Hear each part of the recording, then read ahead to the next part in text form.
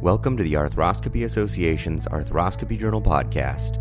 The views expressed in this podcast do not necessarily represent the views of the Arthroscopy Association or the Arthroscopy Journal. Greetings, this is Rob Hartzler from TSAOG Orthopedics in San Antonio. Today on the podcast, we have the honor of hearing from Dr. Jarrett Woodmass, Assistant Professor of Orthopedic Surgery and a shoulder and sports medicine specialist at the Pan Am Clinic, Winnipeg, Manitoba. Dr. Woodmass, welcome to the podcast. Thank you for having me. It's a pleasure to be here. So just as a brief editorial commentary, Jarrett Woodmass is a really awesome orthopedic surgeon name. It sounds like, a fake Gomer blog, ortho name like Brick Bowers, or something like that. I think we can expect great things from you just based on name strength alone. Thanks. That sounds great. Today, we're going to be discussing your article from the July 2019 issue of the journal entitled Non-Operative Management of Posterior Shoulder Instability, an Assessment of Survival and Predictors for Conversion to Surgery at 1 to 10 years after diagnosis. So, Dr. Woodmass, what did we know about the natural history of posterior shoulder instability prior to this study? What did you find out in your background research for doing this article? The background in terms of the natural history for posterior shoulder is relatively vague. In terms of operative treatment, we've certainly seen from Dr. Bradley's work that patients do very well with capsulolabral repair. But in terms of non-surgical management being followed at long-term follow-up, there's very little published data. Yeah, it didn't seem like we know really almost anything about it. Is that fair to say? Is this is this going to be one of those studies where it's cited all the time as our knowledge base for what happens with posterior instability treated non-operatively? I think that's fair to say. The ability to follow patients through time is actually very difficult, especially for non-surgical management things. With operative treatment, we can follow these patients through our clinics and see them at 2, 5, and 10 years. But for the non-surgical patients, these people are often seen one time, sent to physiotherapy, and then they're lost to us. So this project was done through the Rochester Epidemiology Project database, which was very useful and allowed us to follow these patients through time. So when we looked at the Rochester Epidemiology Project database, this allows you to capture all patients within a county, and it's linked to birth records, death records, as well as migration status. So we're able to know whether these people moved away, which is one of the big faults of most databases, and see how long they've been living there. So when we give this data and we're giving 15, 20-year outcomes, we're actually able to follow them through this time. So I think this is actually quite reliable data. So what do you think are the take-home points of this study? What do we learn about the natural history, or am I going too far there? I think that is fair. The main purpose that we wanted to do with this study is that we wanted to see what happened to patients who were treated non-surgically. So we defined an attempt at non-surgical management as someone who is managed that way for at least 1 year. So we looked at these patients between 1 year and 10 years after that point. And even though 56% of patients were treated non-surgically initially, we saw that a large percentage of these patients, nearly half, eventually converted to surgery. So I think this tells us a lot about the natural history and that this is a disease of microtrauma that tends to persist over time. And even though the symptoms may not be as severe initially as anterior shoulder instability, where they have recurrent dislocations, the symptoms seem to persist over time enough that the patients continue to come back and eventually undergo surgery. Do you think that it's different than natural history posterior instability from anterior instability? Is it that in anterior instability, if you make it through an initial period of being young and active and you don't have recurrent instability, you're sort of okay, but in posterior instability, your likelihood is that phenomena is going to keep happening in the shoulder? When we look at anterior shoulder instability, we see that these patients have dislocations, and they either have a significant modification of their activities or they have a surgery to allow the shoulder to remain stable. And when we look at the incidence in that population, we see a very high peak incidence around the age of 18, and then that drops off pretty dramatically as people change with their lifestyle and go away from some of these competitive sports. And we see something different with the posterior shoulder instability, where the incidence remains high through the second, third, and fourth decade of life. And I think this again goes back to that idea of exposure time and repetitive microtrauma being one of the main culprits, as opposed to a frank dislocation of the shoulder. And the other thing is I think these patients are often missed because the diagnosis is difficult. They present with pain, some weakness, or a change in their athletic performance, which is very different than anterior shoulder instability, where they actually have a frank dislocation. And it's much easier for this to be identified through primary care, emergency departments, or through an orthopedic office. Any tips on making that diagnosis for providers out there? I think the first step is to take a very clear history.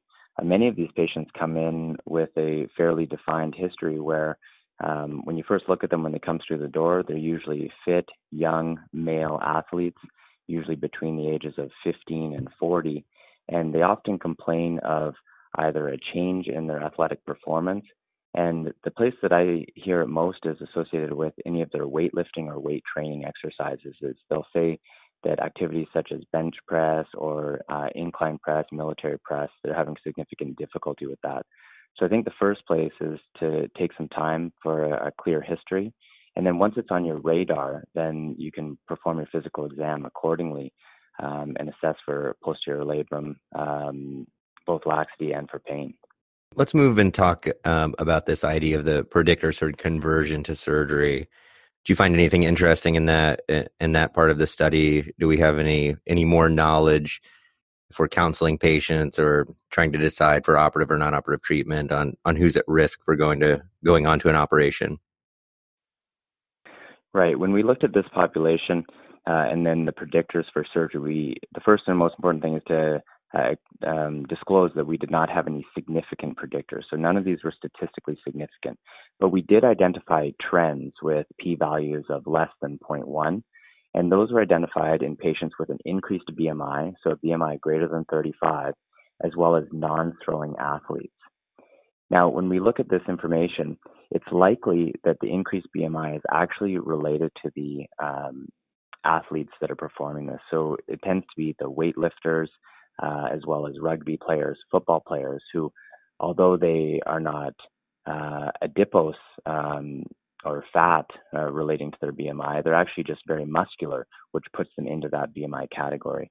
So when we looked at our data, we think that that is probably the highest risk patient, is someone with an increased BMI associated with muscle mass, and then a non-throwing athlete, which is these football players and rugby players and weightlifters.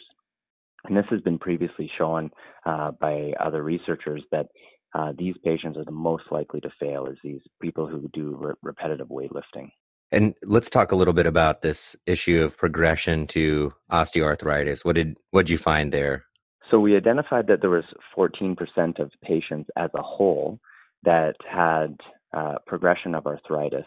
So what I really want to get at is sort of like this idea of the chicken and egg question. Are these the patients that underwent operation seem to have more arthritis? Is that true? The patients who underwent surgery did in fact have a higher percentage that progressed in their arthritis. Correct. Versus for successful non-surgical treatment. Correct. So those numbers were 17% versus 8%. Yeah. Is that increased progression because they had surgery, or is it that they had surgery because they were already progressing towards arthritis and therefore they were symptomatic? Do you understand what I'm getting at? I understand that. And I think that that's an excellent point. So are the patients who are undergoing surgery actually a subset of patients that have a worse disease or they already have arthritis versus the non-surgical patients, which are less severe?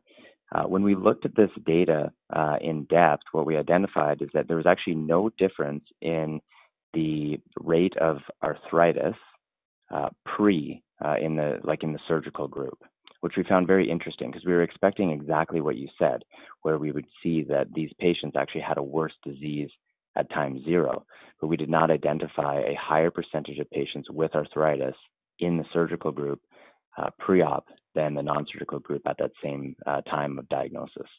Did you look at a lot of the x-rays of these patients? Well, that's another limitation of the study, is we did not actually review the x-rays for the study. So these are all based on radiology reads. Oh, I where see. we had the initial read that showed either normal cartilage, and then on the subsequent reads, if they say that there was a progression of arthritis or have identified arthritis that was not previously identified.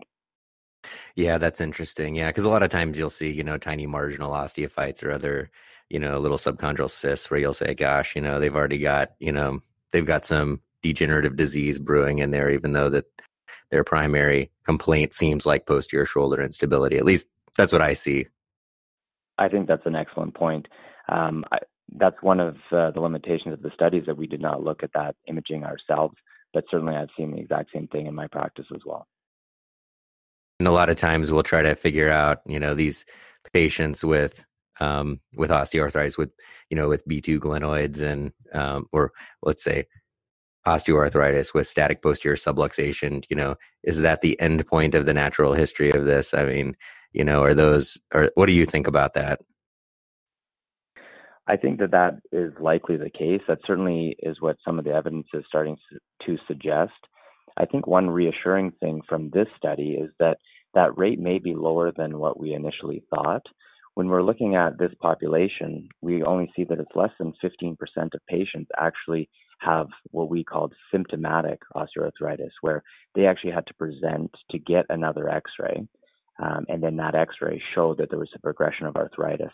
And when you're looking out over 10 years, that's a pretty significant finding. We had a minimum 5-year follow-up to look at this arthritis data.